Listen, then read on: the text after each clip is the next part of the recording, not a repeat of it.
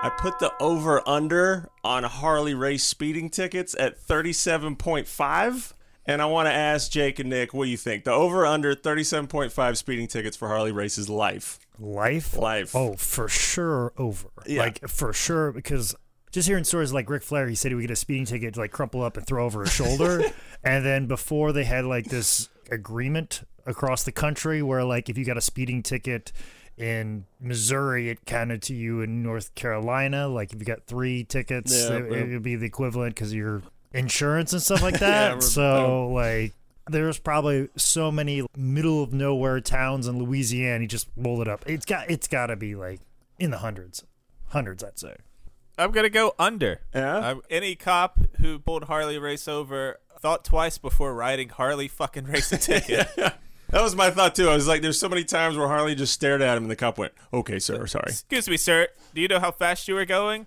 As fast as I goddamn wanted to. Or 139 miles per hour. I told that motherfucker that I was only going 55 miles per hour, and then he let me go. That sounds about right. I think we're both right. All right, welcome to 10 Bell Pod. For over 50 years, the revolutionary force in sports entertainment. Yo. I'm Nick Alexander, and I believe Vince Russo supporters are the flat earthers of pro wrestling. Across the country, in the Manning Cave, getting the job guy entrance, Michael Loving. I think that's an insult to flat earthers. And job guys as well, so just throw that in there.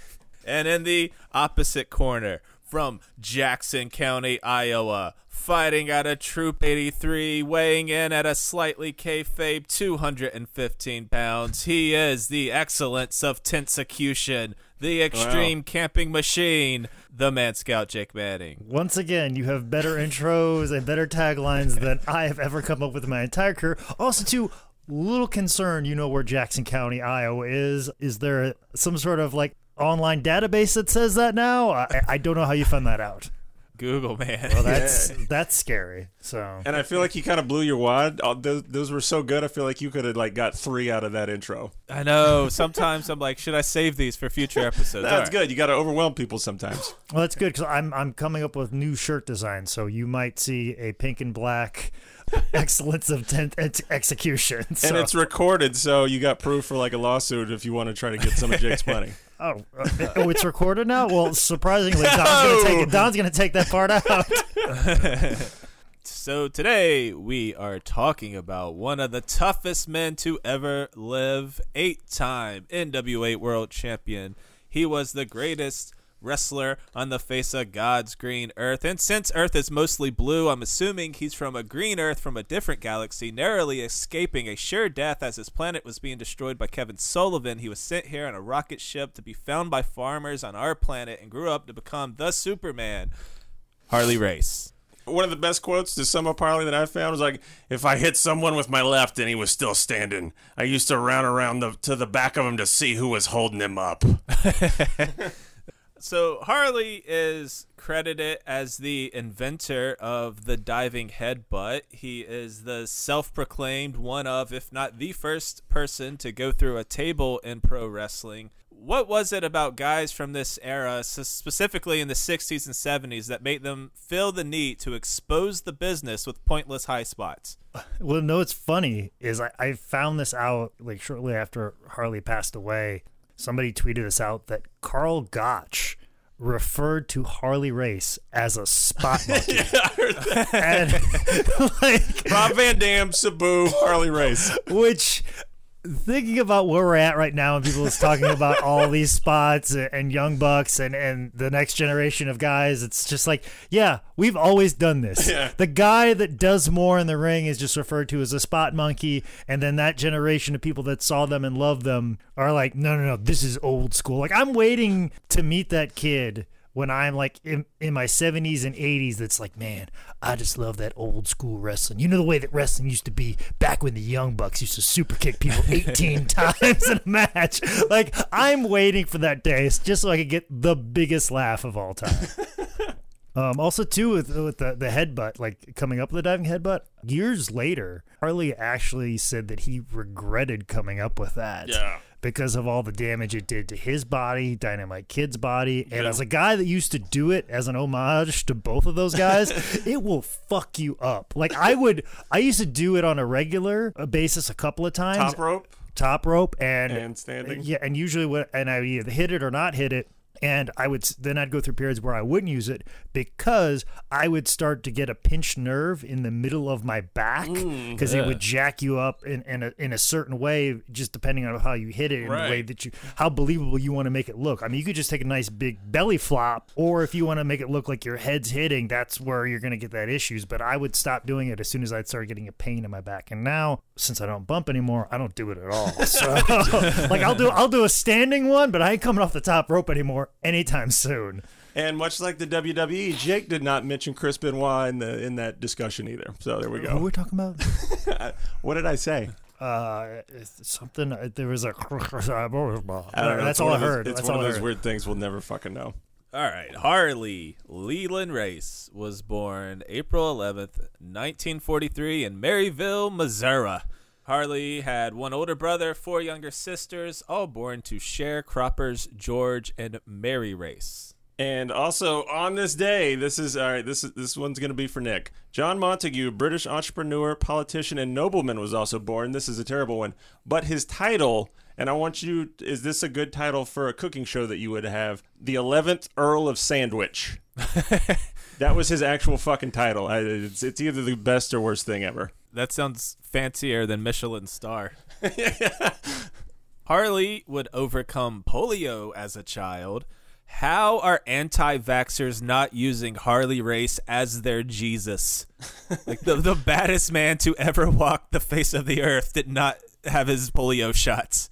I told that motherfucker, don't stick me with that needle. I gotta back off on these Harley impersonations. We got possibly 2 parts to go. We got 2 parts. I'll make this a 3-parter just by doing Harley impersonations that just start off with "I told that motherfucker." And this was, as Nick said, this was God's first attempt at killing Harley, and he fucking failed.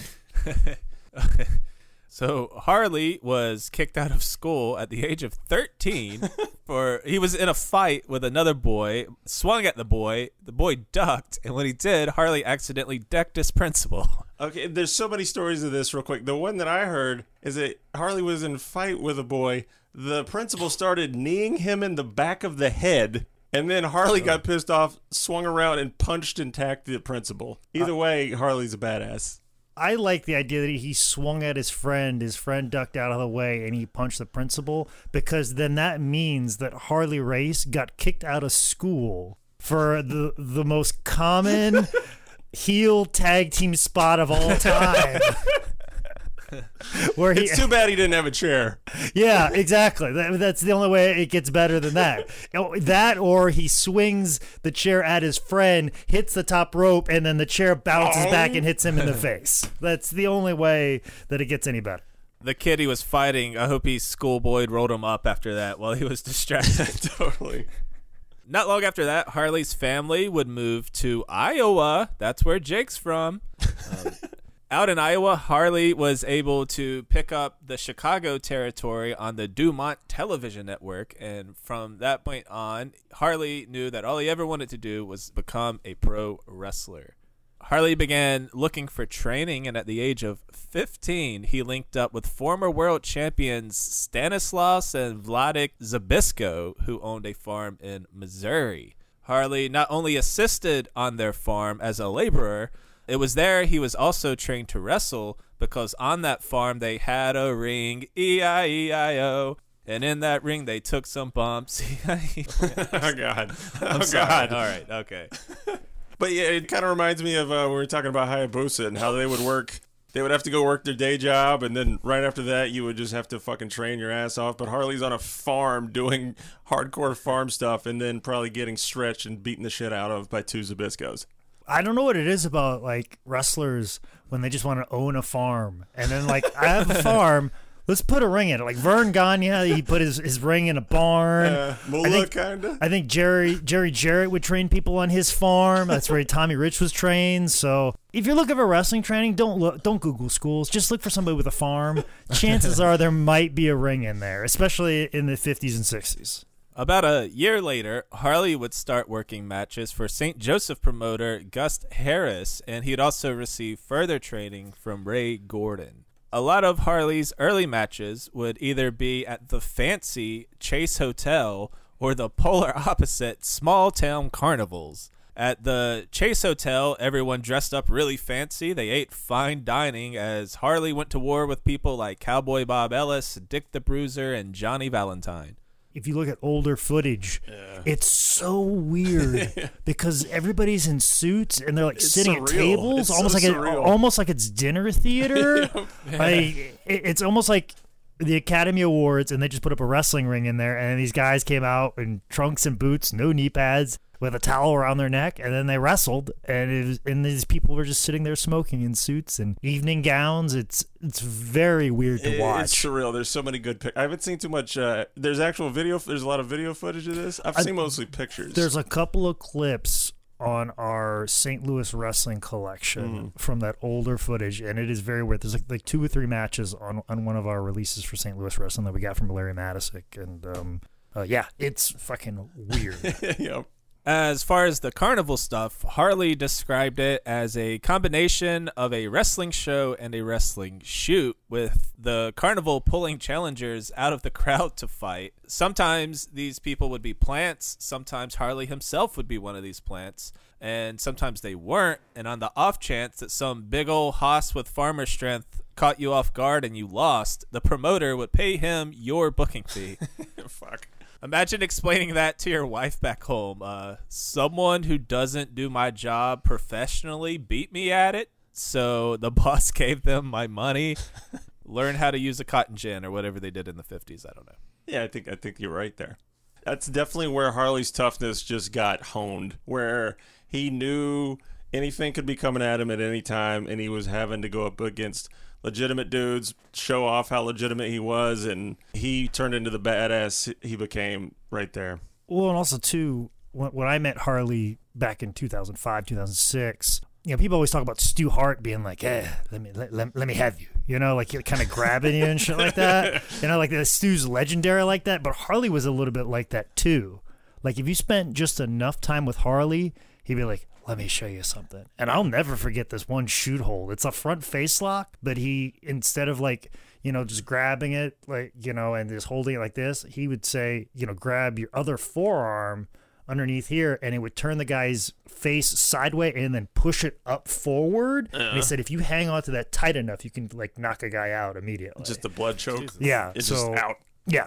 I'll show it on Micah later. I'll do it for podcast. I'll put him to sleep in the middle of this podcast. So Well, it'll be all audio. You'll just hear a big boom. and then all of a sudden it's just you and me, Nick, for the rest of the show. So. Working for Gus Harris would also lead to one of Harley's first regular jobs in pro wrestling, when Harley would be asked to be the driver for the over 700-pound Happy Humphrey.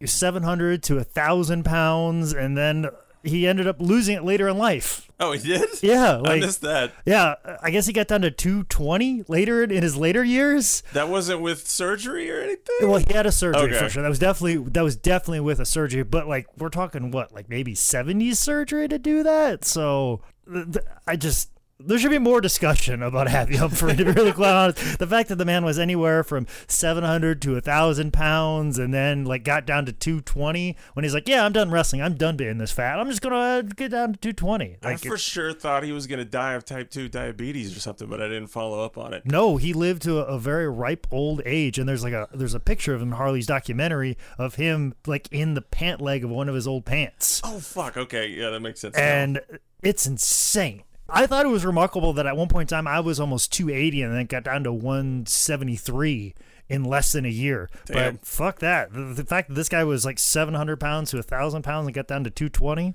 Whew. And as has been brought up on some other podcasts, Harley paid his dues by having to wash Humphrey's ass after every time he took a shit because he physically could not wipe his own ass. Squat goals. This is a bad segue, and now we get to a brutal, heart-wrenching story about a horrible tragedy in Harley's life. Christmas Day, 1960, Harley was driving his pregnant wife, who he had been married to for just about a month, when an 18-wheeler moved into Harley's lane, more or less hitting Harley's car head-on. His wife, Vivian Louise Jones, was killed instantly, while Harley was left in shambles fighting for his own life. Harley's leg came close to being amputated. When Gus Harris heard this, he raced to the hospital and stopped the amputation from going through. In doing so, he not only saved Harley's leg, he preserved one of the greatest careers in wrestling history. Just imagine the butterfly effect from removing Harley Race from pro wrestling. 9/11 doesn't happen? I don't know. There's something. I was going to go a little bit more sensitive with that, but far. I was going to go over the fact of just it'll come up later in Harley's life how much respect Harley had for different promotions in the NWA. As we'll see later, the respect that the NWA community and all these promoters gave Harley and the amount of respect that Harley gave back. If Harley has a bad experience early on with a promoter, I don't think he does that. Oh, good point. So the fact that this one promoter was good to him early in his career, he wasn't like Roddy Piper, where Roddy Piper views every promoter as enemy number one. Where Harley's like, no, these promoters are good to me. I will be good to them. And that's how he sees his worldview. Hell yeah. And was this where he fucked up his arm and got the plate in it? Was it this wreck? Yep. On the RF video shoot, one of the best moments is when Harley holds his forearm up to the fucking screen and smacks it. And it sounds like he's hitting the trunk of a 600-year-old fucking oak tree. Just and it's just thinking about him in matches and using that shit really makes you wince every time you watch a match. After the wreck, doctors told Harley that not only was his wrestling career over, he would never walk again.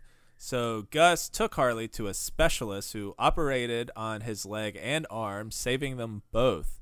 Harley would go through brutal rehab, but he clawed his way back to the ring, having a handful of matches in 62, making a full return in 63. And for Harley's first match back, he made sure his doctor was in attendance to watch him wrestle. It was while driving Happy Humphrey that Harley was able to make connections in Nashville, Tennessee, and he began working there under the ring name Jack Long in 1963, forming a tag team with his brother literally from another mother, John Long. The duo captured the Southern Tag Team Championship before surrendering them at Appomattox. And man, that's such a common thing. You've got this guy who's super over, and then you're like, oh, this guy looks like that guy. Go ahead and be his brother. Right. Like that's, and even like into the 80s and almost 90s, they were doing that. That's how Ricky Steamboat got his name, because he looked like Sam Steamboat in Florida. And then like every Anderson ever, with the exception of Gene, even like Gene's stepson is not a real Anderson. Like his own son, not even an actual Anderson. Just you think of all of the people, even Johnny Rich, definitely not, because they said that he was a cousin to Tommy Rich, because Tommy Rich was so over in Georgia. Just the multitude of guys are like, oh, you look like that guy. That's your new name now. That's your new name now, because you look like that guy. Everybody's going in and out of territories like, oh, we just lost a Steamboat. Well, you look like the last Steamboat. Now I'm going to make my money with you. And guys are like, okay, all right, sure, fine. After a few months in Tennessee, Harley hopped back to the Central States territory before landing in the Funk's Amarillo, Texas territory. He'd also returned to using his real name, Harley Race, after his father told him that he shouldn't work so hard to make someone else's name famous. And I never really considered this. Back in the day, they were like, if wrestling's real and your name is real, what? Who the fuck is Sterling Golden, Terry? Why? Well, the surname thing is a big issue in my family. My uncle gives me a hard time just about every time I post on Facebook because my Facebook is changed over to Jake Manning now. Right. I'm no longer using my real name on Facebook, where for a long time I used my real name, but because of comedians trying to get up with me for shows, they could finding Jake Who the Feuerbach fuck? is like a big to do. But like as soon as I did that, and my mother showed that to my father, it broke his heart because my dad basically sits on Ancestry.com and looks at like family trees, like the lineage of our family back to like the 1800s or as far back as he can go. And in the fact that I have not produced him a son, me being the only son, I could just picture him looking at Ancestry.com and looking like at a family tree, like in a branch that just dies off, and him like just sighing in the middle of the night, realizing this son will never produce an heir to continue on his branch of the Feuerbach family, and also to the fact that I'm Jake Manning. But don't worry, once I do something crazy because of all the massive head trauma that I have, they'll be thankful that I'm using a surname. So there you go, Dad. Once I make the news, you'll be thankful. Yep. 1964 would be the year that Harley and Larry Hennig formed a tag team and moved to American Wrestling Association. And in the AWA, handsome Harley Race and pretty boy Larry Hennig quickly became top contenders in the tag team title scene. On January 31st, 1965, they beat Dick the Bruiser and The Crusher to win the AWA Tag Team Championship. There's no footage of this that I could find. There's pictures, but I did as much digging as I could, and all my deep nook and cranny internet stuff, I couldn't find any footage of this stuff.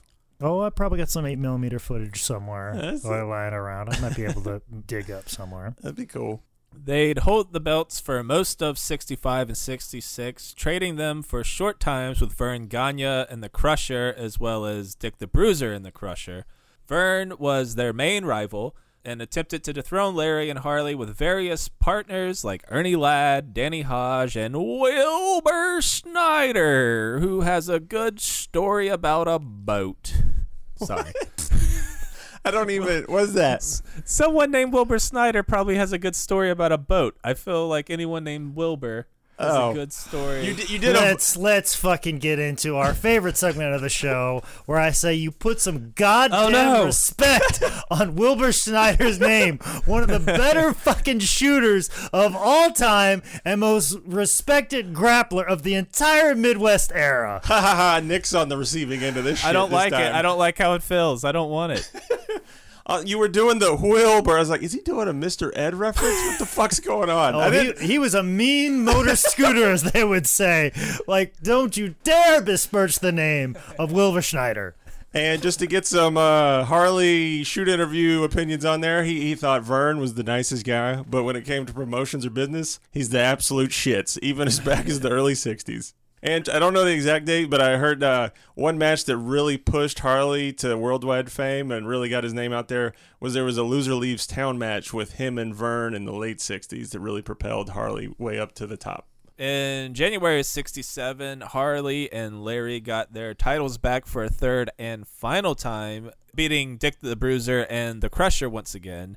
They go on another tear through the AWA until Larry got legit hurt when a ref fell into Larry's leg, basically chop blocking him and blowing out his knee that October. Verne Gagne would do an angle where he broke Hennig's leg, and the AWA did an angle where they let Harley keep the belts and choose a new tag partner. Harley chose Chris Markoff, which Harley said their pairing was good, but just not as good as him and Larry Hennig.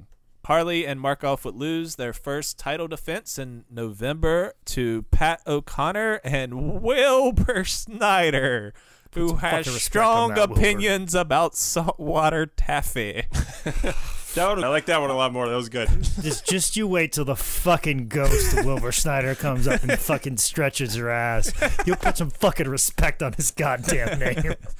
For the next several months, Race teamed with Hard Boiled Haggerty and would do a good bit of singles matches, even getting some shots at Verne Gagne's AWA title. By early 68, Harley's partner Larry returned, and although they'd start tagging up again, they'd never have another run with the belts. Harley would finish up 68, working with AWA, staying out of the title scene before leaving the company to begin his historic run as a singles competitor in the National Wrestling Alliance.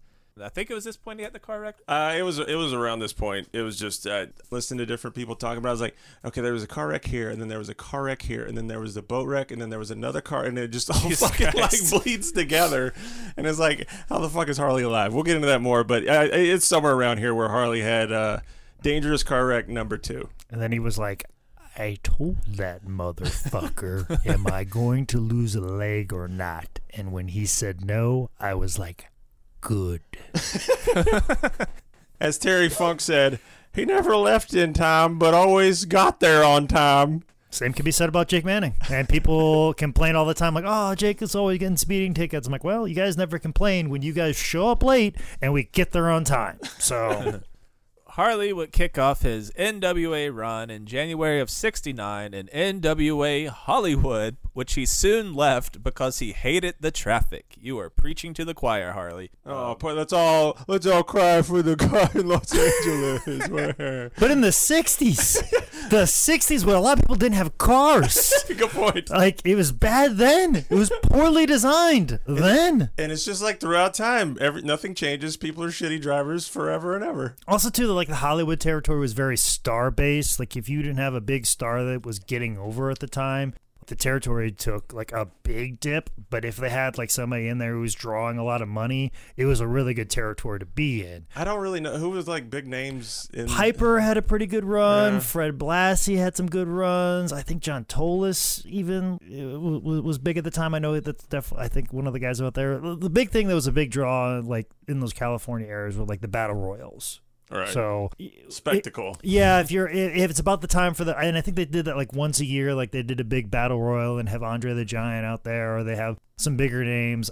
Usually when it's getting close to battle royal time, that was usually when they made a lot of money. So it's a weird territory, and I would like to read more about it, but there's not a lot about it. But I think because of those infrequencies of ups and downs and around, Piper's the only one that really kind of comes to mind. Like Piper and Chavo Guerrero is the only thing that's very noteworthy of that entire territory. After leaving Hollywood, Harley would do the usual territory traveling, but his home base seemed to mostly be in Amarillo with the Funks. Harley would spend late '69 making his first trip to Japan to work for the Japan Wrestling Alliance. There, he'd work against young wrestlers before they came to legends they're known as today, Antonio Inoki and Giant Baba. I thought one of the most interesting things that Harley talked about on that was he was one of the first Americans that would actually sell and bump his ass off for the young Japanese wrestlers, because at the time most of the other American wrestlers would just kind of go in there and take it as a holiday and not really put the time in, and Harley got a lot of heat for it, but he was the one to actually start putting those young guys over, which started all the love and respect that Japan had for Harley. Which is weird because that always seems to happen in different places at different times. Like Jimmy Valiant, when he went down to Memphis for the first time, when it was like Johnny and Jimmy Valiant, and they were wrestling Bill Dundee and Jerry Lawler, and Johnny Valiant was like, I ain't fucking bumping for these little motherfuckers. Fuck them. But Jimmy was like, no, I'm going to bump for him. Bumped around for him, and turns out those are the two guys that were booking the territory. Yeah, there you go. And Jimmy Valiant always had a job in Memphis whenever the fuck he wanted it, and Johnny Valiant, I don't know if he ever wrestled in Memphis ever again. He's just hanging out in a room with his pride, jerking off, not doing anything. And surprisingly, Harley's bumping around for Inoki and Baba and all the young boys and the guys that are coming up and the guys they're going to work for and Saruda and everybody else, and they're like, oh yeah, I want to work with that guy. But the guys that don't bump around, I don't want to work with. Yeah. It's weird how there's that mentality, well, I have to protect myself. And guess what? By protecting myself, I have now wrestled my way out of a job. Yep. Pride doesn't always mean intellect. Not pride, stupidity. Let's not give these people credit. There's a lot. Okay. Let's give these people stupidity. But pride bleeds into that whole fucking line. All right, cool. In 1970, Harley would buy into the NWA itself, getting a part of the Kansas City territory. Was that territory ever good? Because Harley ultimately lost money on the territory. And then I heard George South talk about Kansas City, and he hated it. Never hear good things about it. Well, when George went there, it was after it already tanked that first time when Bob Geigel had it. Yeah. And Bob Geigel, was pretty much kind of running it. Like Harley was like a name that was attached to it. I highly doubt he was doing the work that a lot of the day-to-day work. I think Bob Geigel had a lot of the day-to-day work. And if you hear stories about Bob Geigel, like especially I think when he was NWA president, like he would just show up in shower shoes and just kind of lazy and laid back and never really wanted to put in the work. And I think there might have been a couple other people involved in the Kansas City territory. And it was a smaller territory. I mean, it's running a lot of the smaller shows and spot towns. And keep in mind, it's very close to like McGurk and Bill Watts' territory, so they don't have a wide reach. So, you know, Kansas City is probably like little towns in Iowa and most of Missouri, maybe a few Nebraska and towns out there. So it's very in the middle of nowhere, Midwest, small farming communities. Not a lot of money there. It's not like running a Chicago, like Watts. You know, they have the big towns like New Orleans. There's a lot of money there. World Class has Dallas. There's a lot of money there. AWA has Chicago, Minneapolis. Georgia has Atlanta. Obviously, the Mid-Atlantic territory, they've got, you know, your Richmonds, your Charlottes, your Raleighs. You got big towns that kind of prop it up.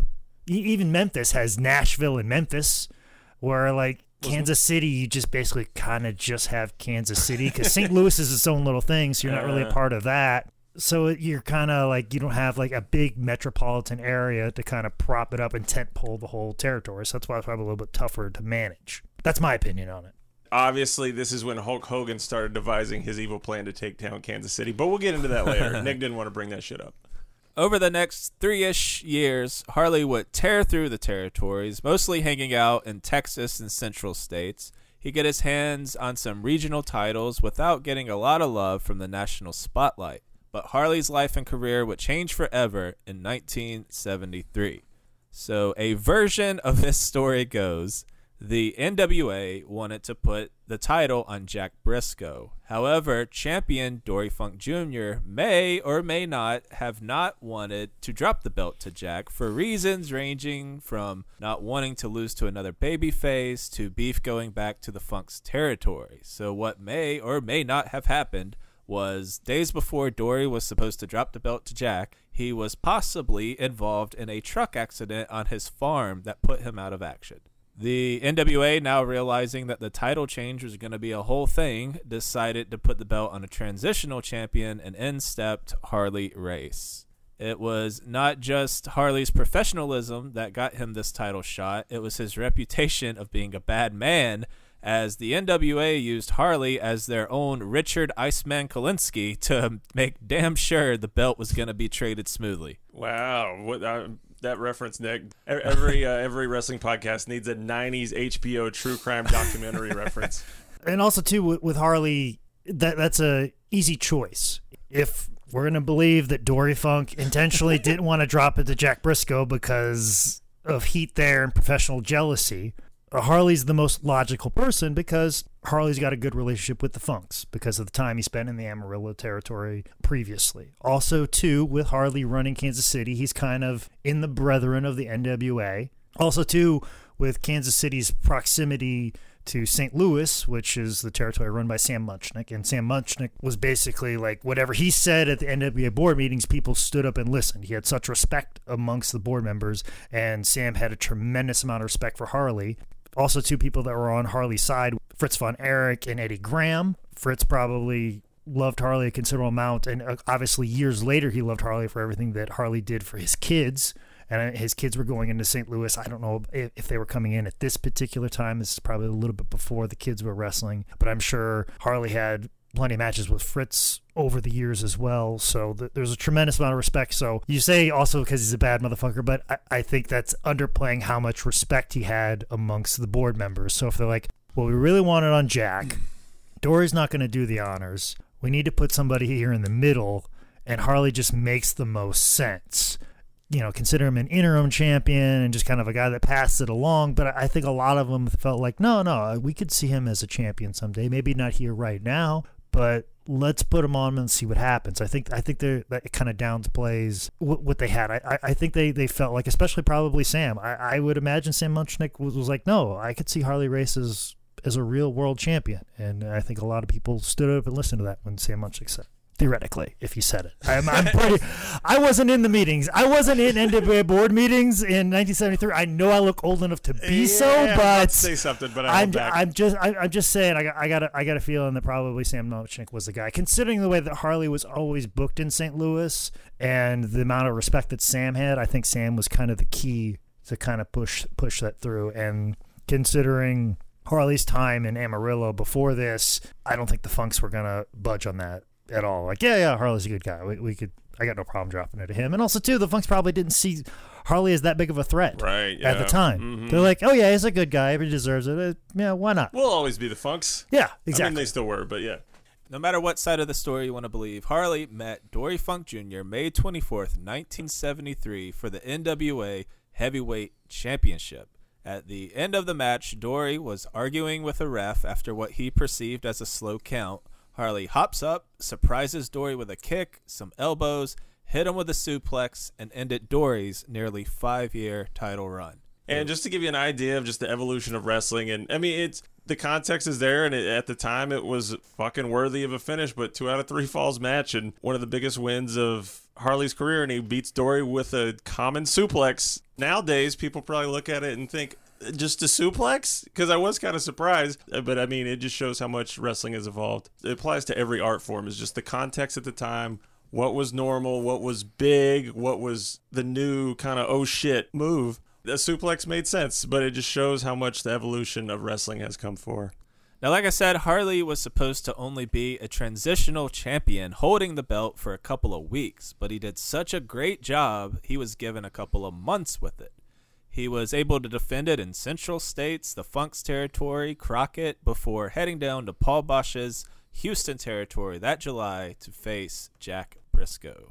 Which is actually where Dory was supposed to drop it originally, and just showing the respect and the working relationship the NWA had at the time. Having a title switch in your territory is a big deal, because then that lets people know that anytime that a NWA World title match is booked in my territory, in my arena, you might see a title change. So make sure you fork over that money to go see it. Yeah. So Paul Bosch being screwed over and not getting that title switch is a big deal. It's a lot of money. So the NWA, like, well, Jack was supposed to win it on this date against Dory. Well, we will rebook it again and make sure that it happens in your territory, Paul, because you are a part of this alliance. So it just shows how respect and how they honor that, and it's just good to see that, like, at the end of the day, Paul Bosch got an NWA title switch in Houston with Jack Briscoe.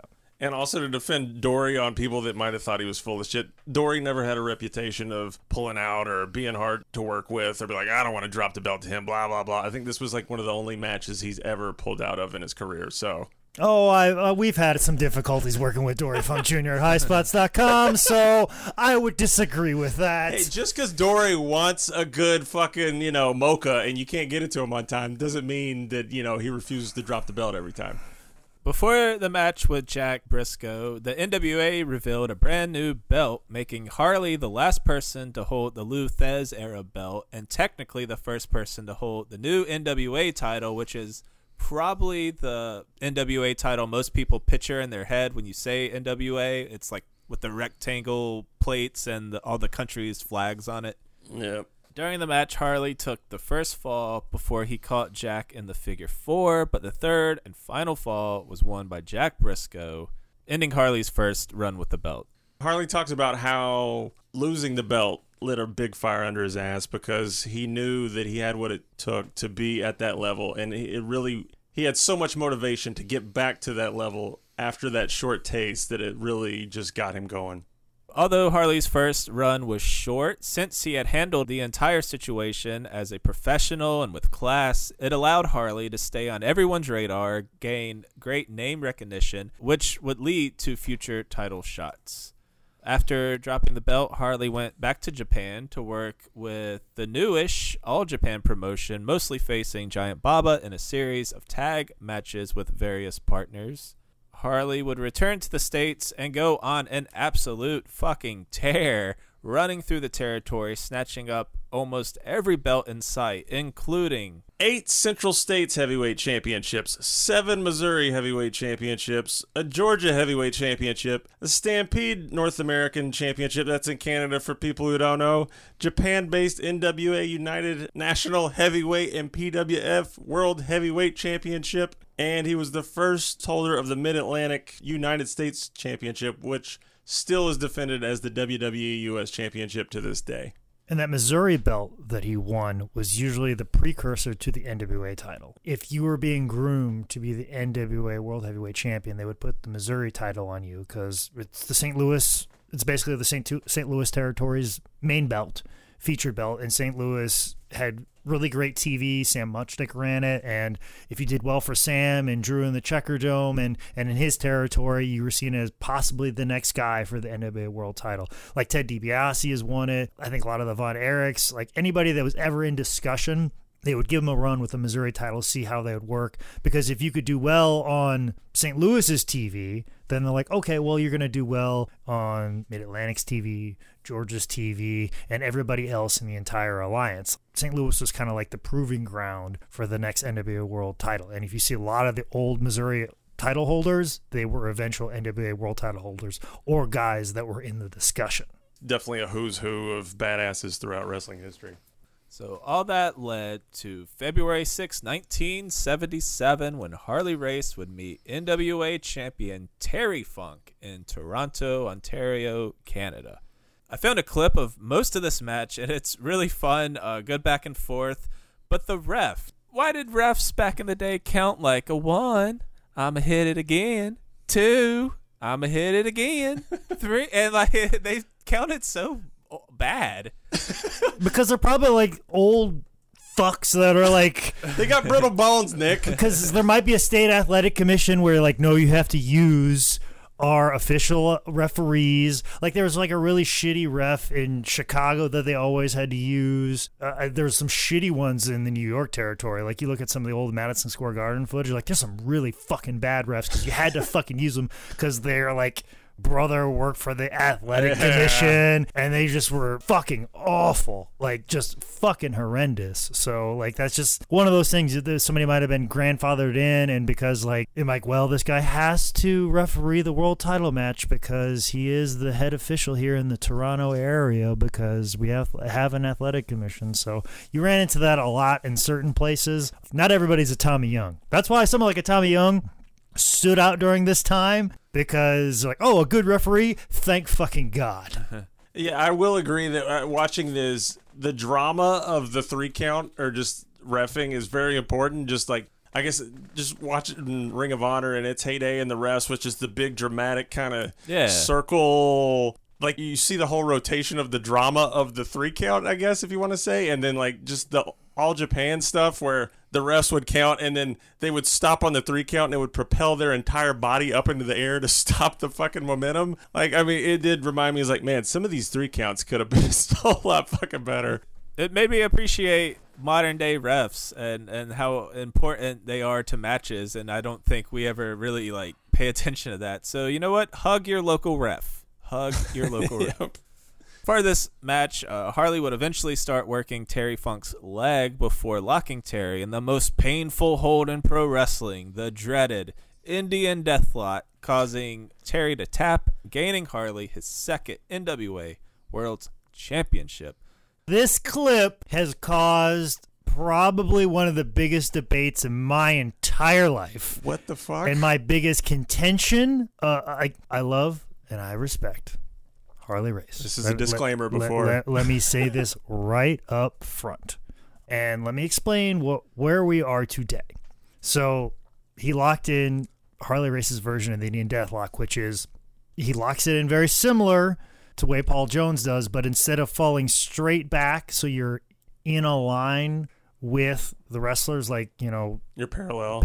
Yeah. He's more perpendicular, making an intersection and then pushing his foot against the guy's knee. So he's more off to the side. Right. Which I don't think is a sturdy enough lock into the Indian Deathlock. But he did that and he called it the Indian Deathlock. And then Triple H saw that and started using the Indian Deathlock like Harley. And then they would mention it on commentary, it's the Indian Deathlock. When in actuality, Paul Jones' Indian Deathlock was a little bit different because he's parallel with the guy. And anybody that's ever been locked in that particular version of the Indian Deathlock know it's a little bit more of, like, it is for sure a fucking deathlock. Yeah. Like, I've had guys try and roll it onto me, like, you know, you do the figure four spot where the guy reverses right. rolls. You can't fucking do that because you'll die. Hence, deathlock. Okay, It's really attacking like your kneecap, or what's it? no. Or It's just, there's you're hooking it with your toe. Yeah. Where like with Harleys, you're kind of more like you've pinched it in from the side. But all the pressure from the move is going where on the opponent exactly? It's just right on the knee. Just yeah. So yeah, and you're kind of just making like a figure four, but more of a pushing of the four. It's a little bit sharper of a V with the bend in the leg than anything, and then you're locked in. Where like Harley's more pushing off to the side with it, and that's all fine and well. It's definitely a variation, but when people are locking in the Harley Race version of the Indian Deathlock and they're saying like, oh, this is a tribute to Paul Jones, I'm like, no, motherfucker, that is not how it's done. And then everybody thinking that's the only way to do the Indian Deathlock. Like, I'll put the Indian Deathlock in the way Paul Jones does it, and people are like, what fucking move was that? That fuck, like I don't understand what that was. Was that a messed up figure four? Like, no, that's the fucking Indian Deathlock. And then people are like, well, actually the Indian Deathlock is like this because you saw Harley Race it. No. This is why I feel like Paul Jones' Indian Deathlock is superior, because Paul Jones got it from a guy, I believe like a WWF, I think, job guy who was an actual Native American, but he might have been an Italian guy playing a Native American. Regardless, possible. That makes it more legitimate. And he got it from him, who was the guy who invented it. I think it might have like Billy White Eagle or something like that.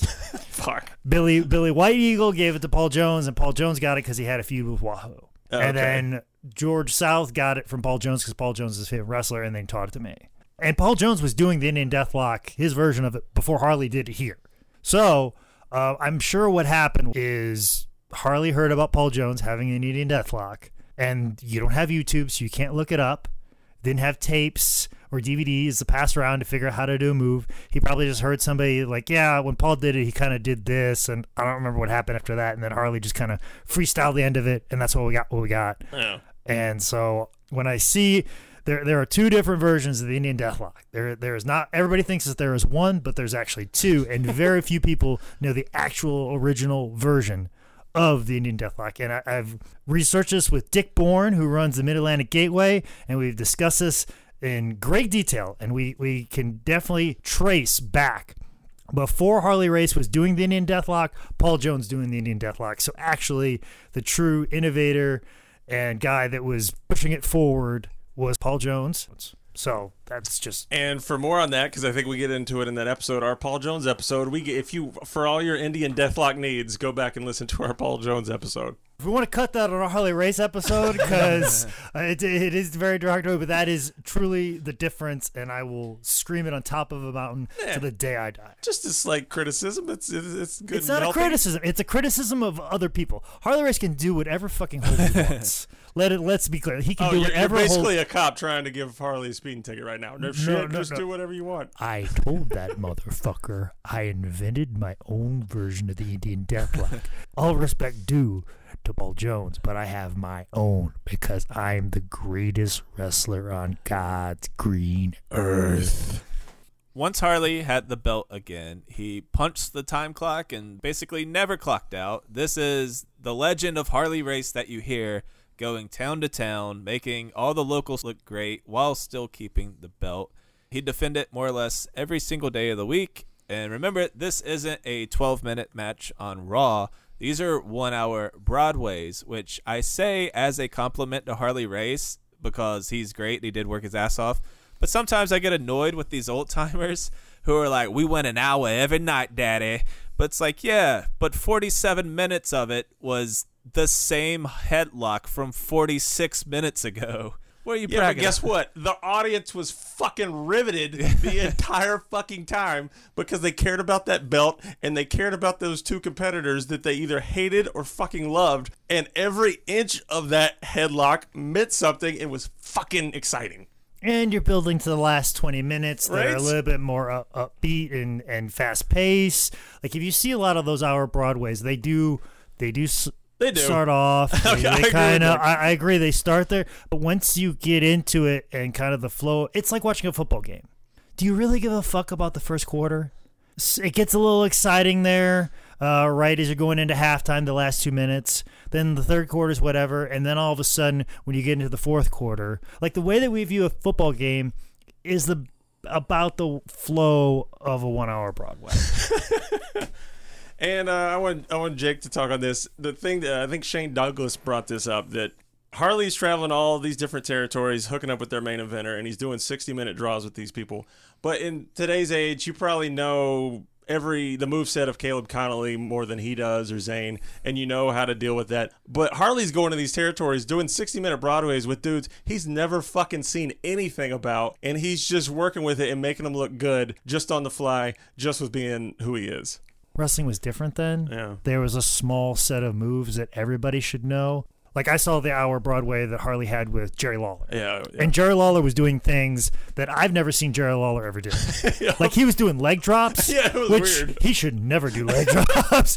Sorry, Jerry. I love you. You're not a leg drop guy. It looked dangerous. I was like, oh, God. But fucking Harley Race called leg drop. Motherfucker, you doing leg drop. He did the best he could and not to hurt him. So it's one of those things where Harley's calling stuff that these guys should know because you got a list of anywhere from 20 to 30 to 50 moves that everybody should know. Right. And sometimes he's even finding out, like, he'll call a move and the guy fucks it up or it looks like shit. And Harley's like, guess we're not doing that again. Like, he'll just make a decision and then he'll just tell a story a different way or stick with what's working or he'll just find something. Yeah, he did that with a lot of people. Like, okay, well, this is working and this is working. We can do this and we can do this. Just out there. He'll figure it out. He'll call a move to a guy. The move looks good and it's working. We're going to come back to it. We're going to tell a story with that. And then there's other times where he's got an entire hour Broadway already laid out. Like there's a great story of, I think him and Jack or him and Dory Jr. One night, Harley just walked into the locker room, walked over to Dory and was like, are we doing the Kansas City Broadway or are we doing the Houston Broadway? But then he named like two other ones too. They had like 4 Broadways they could do. It's just like a headlining comic. Yeah. They have a different hour to shop out, and it just depends on whatever audience. So it's basically like Jerry Seinfeld. Like Jerry Seinfeld's got his younger kid headlining set, or he's got his older audience, or his corporate gig. It's very similar to that. But Nick is totally on point. You go back and watch the older Harley matches, you have to know what you're in store for. There are wars of attrition. Like I said, every inch matters, every hold and every little small advantage matters, because when you don't see the NWA champ in your city and you finally get to see him, and every time the person you want to win gets a slight advantage, you're losing your shit. And people are going bonkers over this stuff. And if you're going in there expecting a constant back and forth and high spots and then a rousing, 10-minute finishing sequence, you're not going to get it. But when you put it in the proper context, this shit's fucking good. And the audience reactions and to see how much hold they have over the audience back then is what makes the matches so interesting and good. But Nick is spot on.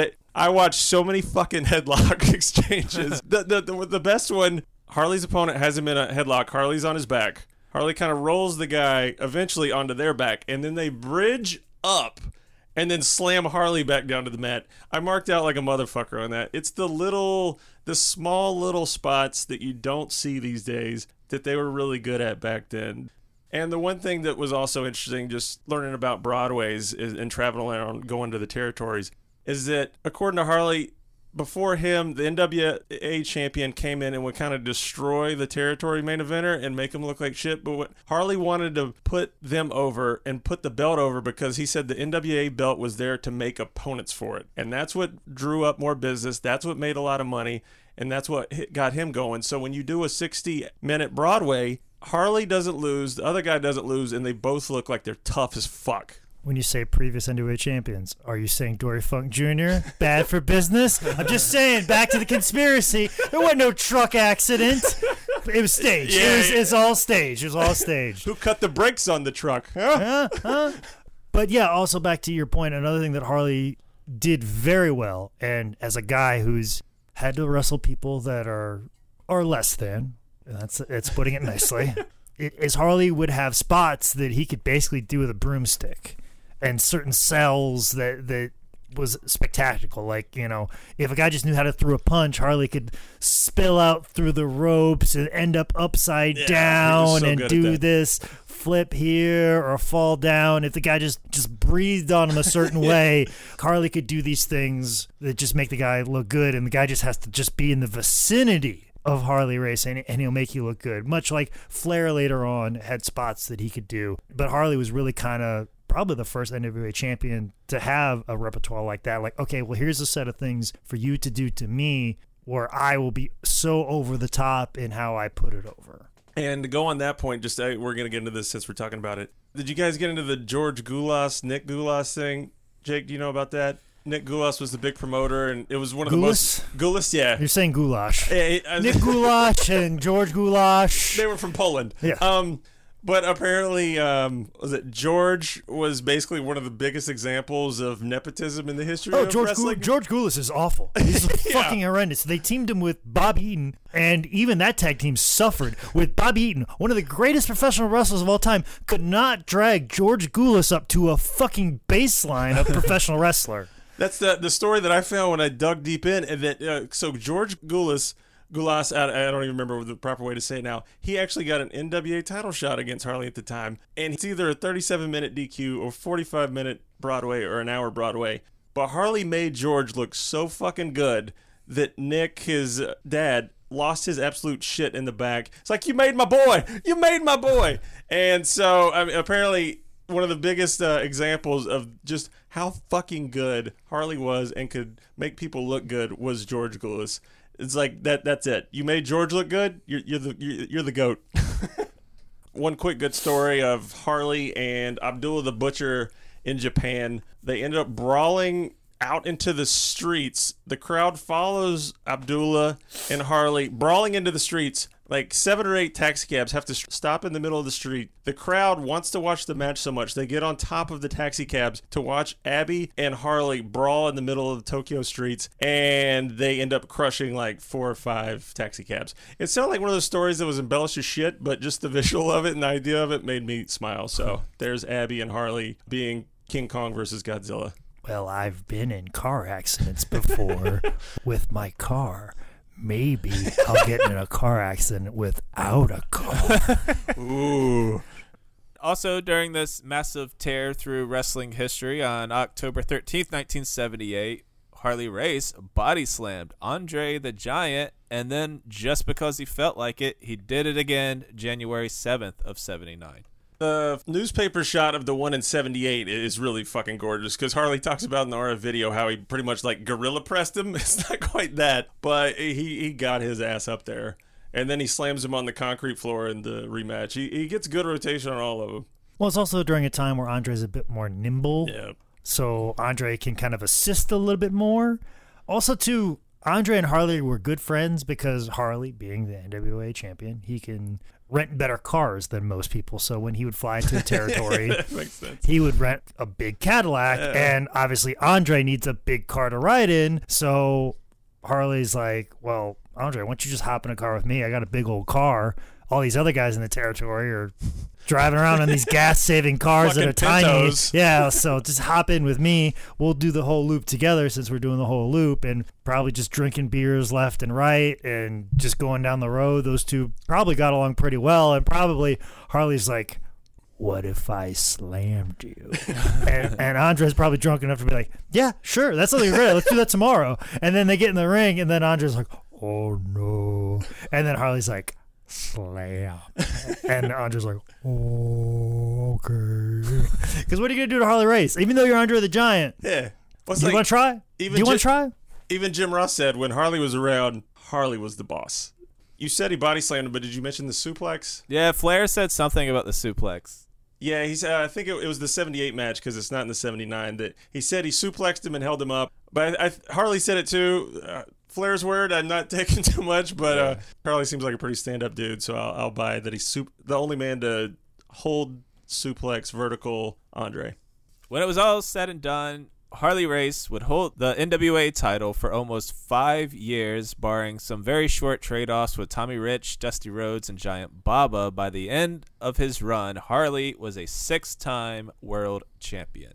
The whole story goes that Giant Baba had a paper bag with $25,000 and is like, let me have that NWA belt. And then it turns out Giant Baba basically also did that with Jack Briscoe during his run and had a 5-day run. And then Baba did the $25,000 in 79 to Harley, and then they switched about 6 days later. And then in 80, they did it again for about 3 or 4 days. So Baba did the $25,000 deal probably about 3 times. They're fun matches. This is going to sound like I'm shitting on him, but it's just because I haven't watched enough. But when Giant Baba could fucking wrestle, man, he was good. And the matches around here is when Baba could still move, and he's doing Russian leg sweeps and headlock takeovers. And man, the headlock takeover is one thing you got to bring up with Harley, because he would do this great like poetic ballet-ic little float over that was almost like a cartwheel every time, that, as Jake said, making his opponent look good. Harley would just look like, whoa, what the fuck was that?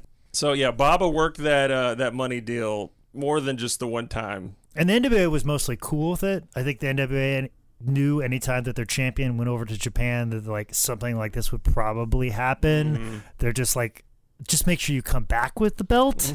Because also like this is during the 70s and early 80s. And even in the 90s, people viewed whatever happened in Japan as something that's non-existent. Before the internet, before anything else. Like whatever happens over there doesn't matter, doesn't even really count. So it's even surprising that is even put in the history, because there were a lot of title switches that happened in New Zealand and Australia and Puerto Rico that are just not recognized whatsoever, but they're just as much validity as this Japan switches. But because Baba was kind of a part of the NWA Alliance and was putting a lot of money in a lot of their wrestlers' pockets and was going through the office and booking their champions, so they were getting a booking fee. But of course, the $25,000 was going right to Harley. So it was almost like a bonus for the champion that the NWA didn't have to shill out. So they're like, that's what made him probably cool with it. Like, oh, this is another bonus that we can give our champion. And another reason why we can trust our champion is because we're allowing him to make this. It's a very high spot thought process. I'm allowing you to make this bonus and not raising a stink, so you be thankful to me. Yeah. So it's one of those things. That's your perk to not bitch about when I fuck you over later. Yeah, or when I ask you for money for this. Right. So also during this time, real quick, you just gotta touch on the Harley Race versus Jumbo Tsuruta matches, late 70s. They're one January 20th, 1978 match is considered one of Harley's best, but there's only 30 minutes on YouTube. It's a 2 out of 3 falls match. It went 60-minute draw, but there's not much I could find. It's good shit. At the end of the first fall, Harley chugs an entire beer in the ring, and then it's clipped after that. But yeah, the Jumbo Harley stuff's good stuff. And all these other like small switches with Tommy Rich and Dusty is probably very similar to a situation of like, let's give it a shot and see if we can pop this territory or get things going or add some credibility. Like Tommy Rich winning the NWA World title in Georgia, and he was the hottest thing going in Georgia. Yeah, biggest baby face. And you couldn't get any hotter than Tommy Rich in Georgia at that time. And when you get to that level, like where is there to go? So you as the local promoter is trying to do so much with Tommy Rich, and it's getting to a point like, I don't know what else we can do with him. And it helps that Jim Barnett, who was the promoter there at the time, and also with the NWA, it was just kind of a perfect storm of shit to work out. Yeah, and once he's won it, then from then on, in that area, you can say former NWA World Heavyweight title holder Tommy Rich, and that's where if he's just kind of at that level of just big over guy, but now he's reached the mountaintop and now he's here, but then also too, guys can end up beating Tommy or going over on Tommy, and then that makes them and elevates them too. And then Harley has somebody to wrestle when he's back in the territory. I think the only time the NWA title was ever changed hands on a DQ was when Harley got it back from Dusty, where they had the whole top rope DQ thing, but the DQ rule was waived, so you could lose the belt on a DQ. Yeah. So there was a whole thing where Dusty got his arm busted up by Terry Funk, but then apparently Dusty's ego was too big to lay down the belt, so he couldn't even be a one-arm man losing to him, so they just did this DQ rule bullshit, and apparently at the time, like, Even Bill Apter magazines didn't even say what the actual finish was because everybody was so fucking embarrassed for it. I guess it's just like the Fiend, Seth Rollins type shit, but for back in the early 80s. It sounded like a huge fucking just disaster. Lots of smart marks were pissed. And Harley would like make these guys in these territories, getting the hour Broadways that we discussed multiple times and multiple different people. But the match he had with David Von Erich on St. Louis television, which was actually like a weird handicap match where like Fritz would come in. Or Fritz never enters the match. He never enters the match. I it's been a while since I've seen it. Yeah. It's top 5, one of my favorite matches of all time. Just the put over job that Harley Race does on television. Yeah. Of all things, he gets juice from the Iron Claw. Oh, it's such a good spot. And it's such a good just spot. the way that he makes David Von Erich on St. Louis television. And I said the importance of St. Louis television, the fact that he's making this star out of David Von Erich. Like all this discussion that you see in all these documentaries, these world-class documentaries about David Von Erich, he could have been a world champion, all this discussion, it all stems from basically Harley Race doing this on television and having other subsequent matches with him. But this one in particular was a star-making match, an event there on television for free. Yeah. And that's the strength and what Harley Race did for people. He would make opponents. And really kind of one of the first NWA champions to recognize that we need to make opponents and I need to come back and make these opponents. And it was kind of a formula that Flair capitalized on, but the person that was the trailblazer in that was Harley Race. I watched this match about 2 days ago, and Jake is 100% on from however long he watched it. It's hot as shit. And the claw spot where Harley goes for the diving headbutt, David catches him in it, and then he holds it so long where Harley starts juicing, and you can see Harley do the little neck, but he does it so fucking good, it's almost imperceptible. And oh my god, the selling of it of Harley covered in blood after the claw and everyone cheering. Oh my! It's fucking goosebumps. It's great TV. And Harley took being NWA World Heavyweight Champion as like a job and come into every territory and make his opponents and make everybody look good. But much like in all of our jobs, we like to goof around and have a good time. And sometimes Harley would find humor in some of the more odder things. And this particular story, which I heard directly from Tony Atlas, is a perfect example of it.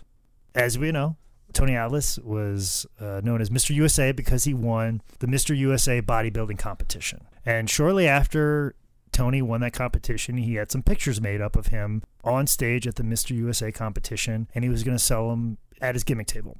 And he had the pictures, and he was in the locker room in Georgia Championship Wrestling, and he was showing all the guys like, hey, took all these pictures of me winning the Mr. USA competition, and they're really nice pictures of him in his posing trunks and his number on and everything with the big trophy and all that stuff. And Ole walked in and saw this, and Ole knew that Harley Race was coming into the territory, and they had some NWA title matches set up. So Ole, right at the top of his head, like, oh, this guy just won Mr. USA. Tony's a capable performer, and I think even at this time he's wrestled Harley a couple of times. This makes sense. So what Ole said was, he goes, Tony, I want you to wear the same exact trunks that you're wearing in these pictures when you wrestle Harley Race in the Omni next week.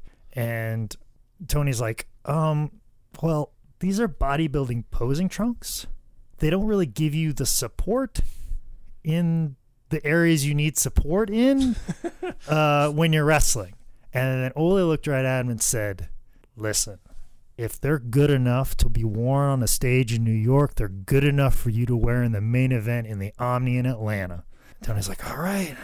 And I think they were like kind of like a fuchsia type color, and they were very cut, very high. They were kind of risque, like a little more like gay strip club esque than actual wrestling trunks.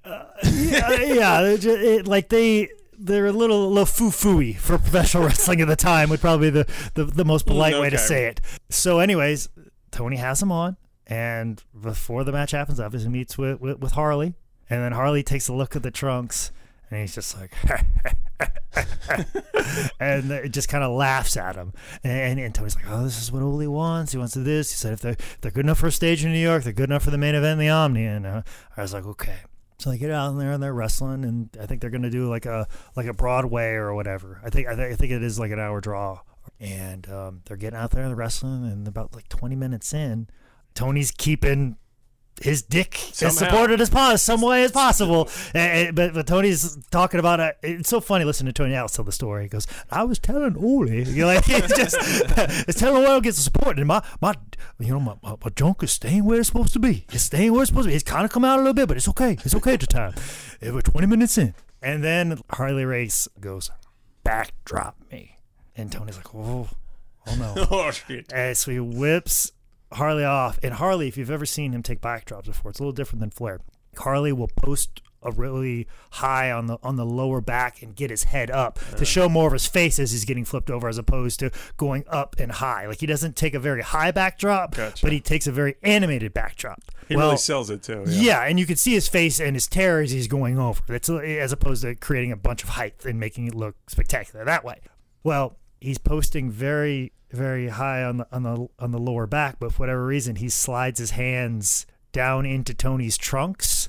So when Tony backdrops Harley, as Harley goes over, he grabs a hold of these posing trunks. Oh no! And as he's falling down, gravity ends up pulling the trunks down. And as you may or may not know, most of the guys that wear trunks don't wear anything underneath. Hence why wearing posing trunks is such a scary situation because my dick is so close. Yeah, but where you have a little more support with wrestling trunks, but posing trunks you don't have that at all. So Harley grabs a hold, and Tony Atlas basically has backdropped himself out of his trunks and then stumbles out, and they come completely off his ankles and off of his feet. Now Harley has Tony's posing trunks in his hand. Wrestling's real. It's a fight. Harley Race takes the trunks, wads them up, and throws them into the crowd. Oh, no. And as Tony Atlas said in telling of the story, he goes, there I was in the middle of the Omni with my dick hanging out. All these white women in the crowd with the big old eyes looking at this big man naked in the middle of the Omni. And the thing is, too, once again, pro wrestling's real fight. You're not going to stop. So Harley goes back to calling spots with a butt-naked Tony Atlas. I don't know. In a real fight, if I'm butt-naked, I'd probably just run away. Well, Tony was running the ropes, and he said, he goes, there was, my dick was just flopping around, running the ropes.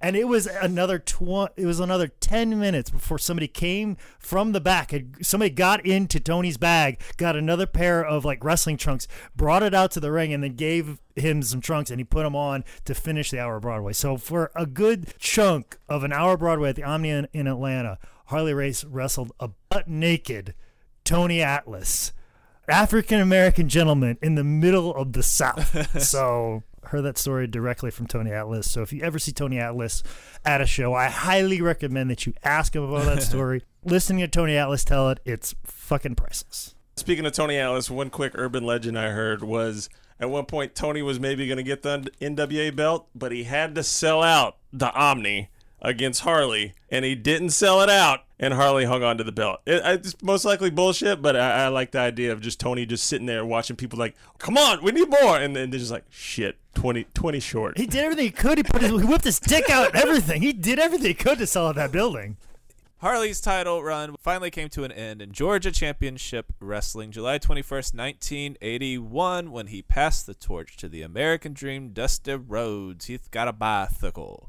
Dusty Rhodes eventually lost the title to up-and-coming star Ric Flair, which led to Harley Race beating Flair in St. Louis in 1983 for his 7th reign as champion. Harley next would begin the climb to one of the biggest shows the NWA had ever done, the WrestleMania before there was a WrestleMania, Starrcade 83, and that's where we'll pick up on part 2 of the great Harley Race, with Harley taking on Ric Flair in a match that would end in murder. Oh, shit. Director's cut shit I don't even know about. What version are you watching on the WWE Network? I'm trying to make sure people will listen to part 2. They're going to listen. There's plenty of Jake Manning personal stories with Harley Race where he almost murdered me. There we go. So. There we go. All right, so that is part 1 on Harley Race. Thanks for listening to Tim Bell Pod. Please leave us a rating and a review wherever you're listening. That just helps us out, Head over to patreon.com/10bellpod if you want to give us some United States currency. Find us on social media at 10bellpod. Support Six Squirrel Studios, who helps us do all our podcasting stuff. I'm Nicolessa on all the social medias. Micah's JTrotter27 on Twitter. And the Man Scout is at ManScoutManning on all the social medias.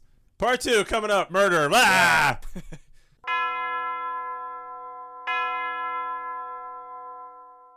Hi, it's The Undertaker. I just want to remind you, head over to patreon.com/10bellpod so that you can donate to the podcast if you enjoyed this episode. Rest in peace, guys.